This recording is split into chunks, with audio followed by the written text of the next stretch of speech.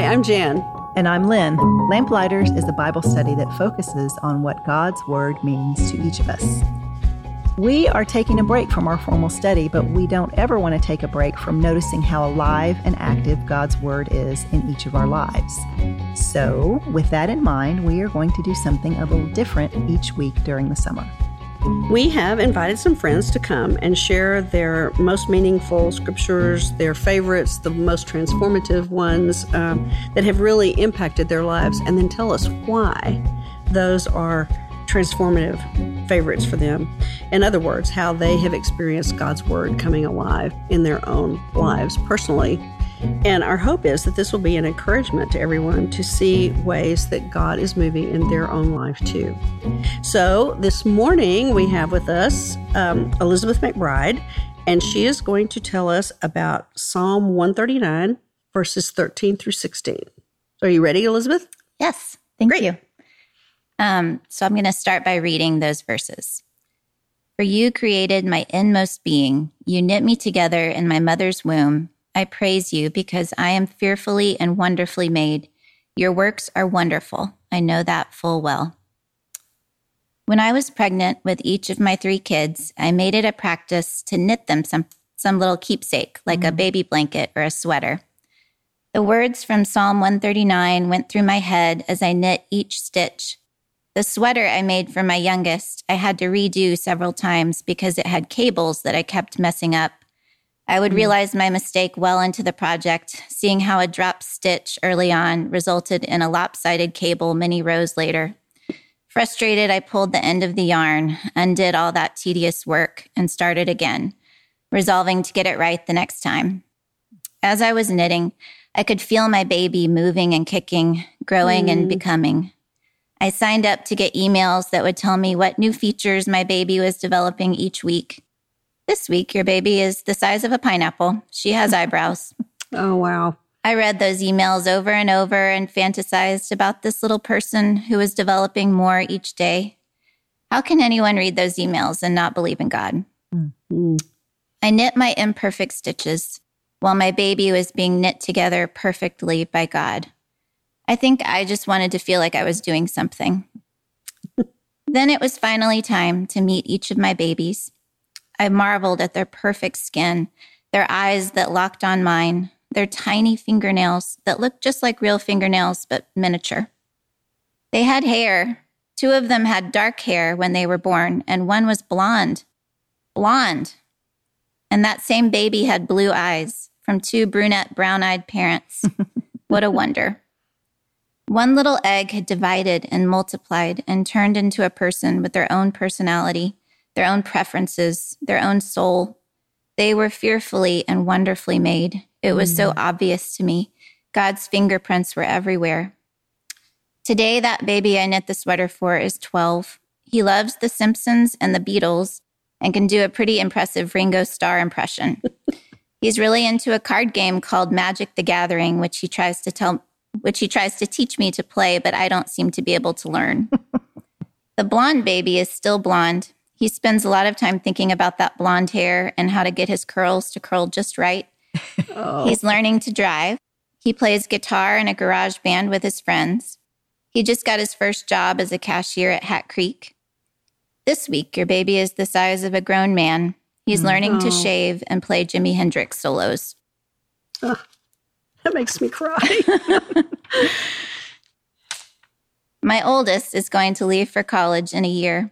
The other day, I went to her room to ask her a question and lingered there looking at her, studying, trying to process the idea that she won't always live here. I had somehow convinced myself that her presence would be permanent, that when the nurse handed her to me that first time we met, she was mine to keep. Psalm 139 is not just about babies. It's about messy, complicated, sinful grown-ups, too. The way I see my children through a haze of motherly love, that's how God sees us. That is harder for me to accept, especially the part about God knowing every single part of me, even the ugly parts I don't show to anyone else.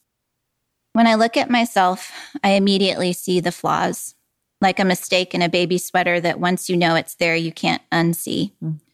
Your eye finds it first and misses all the other perfectly executed stitches. That's not how God sees me, though. When he knit me together in my mother's womb, he didn't make any mistakes.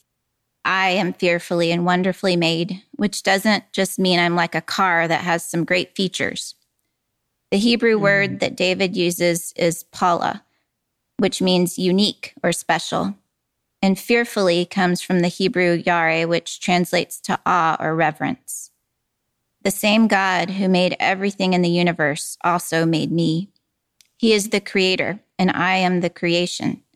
If I look at myself and only see a broken person who always says the wrong things, needs to have her roots done, and invest in a better nighttime skincare routine, then I'm basically disparaging God's creation. I'm saying he's not a very good creator. Sorry, God, you could have done better, because look at this muffin top. Look at this anxiety. Look at this addiction, this fear, this anger. What if we saw God as a loving, proud mother of a newborn baby?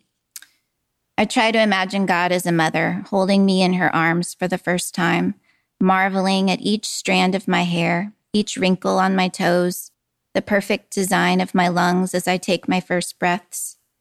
What if we saw all of God's children as perfect newborn babies? How would this change the way we treat people, treat ourselves, and take care of the world? David's words in Psalm 139 are not meant to prop us up and give us a self-esteem boost. They are words of praise for a God who created us and does not make mistakes. You, my friends, are not a mistake. You were knit together by the same God who made mountains and oceans and forests.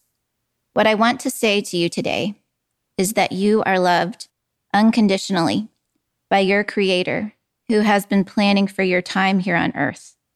He has made space for you at the table and needs your unique set of abilities, gifts, and even what you perceive to be your biggest flaws and mistakes. He has plans to use all of it. Yes, even that thing you hide and don't want anyone to know about. He has plans for that too, especially that. If we can stop focusing on the ways we're not perfect and consider that God knows all of it, created all of it, and meant for all of it to be just as it is, then we can fully experience God's love and reflect it to others. We can stop fixating on self-improvement and start seeing the world through God's eyes. We can stop pretending to be something we're not for the God who knows everything and is always with us. I read this question in a devotional recently. If you imagine God looking at you, what expression does he have on his face? I think without the frame of Psalm 139, my usual answer would be that God looks at me with disappointment, maybe a look of defeated acceptance, like he's thinking, okay, I guess I can work with this. But that's not how God looks at me. That's how I look at me. God sees me and all of us as his perfect creation that he made with a purpose and a plan. He looks at me the way I looked at my babies when I held them in my arms for the first time. God looks at everyone that way, even the people that get on your nerves, even the people that honk at you in traffic or are mean to your child at school, even the person asking for money at the traffic light. They are his precious babies that he knit together with a purpose in mind. And that shifts my mindset completely.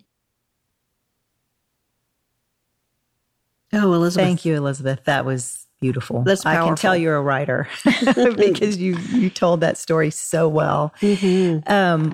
I mean, this is something that I think everyone goes through, this self-criticism.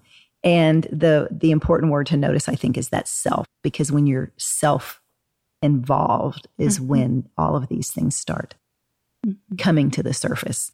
It's when you become God-focused that you can forget about those things and realize, that you are beautifully made and that he does have a purpose for you. And he did design you exactly the way you were meant to be. And the first time, I can't remember the first time I heard that, but I remember when I did hear it, it was startling to me that by criticizing myself, I was actually criticizing the work of God. And it just really, it's a profound thought. And it can set you back on the right path when you look at it that way. Yeah.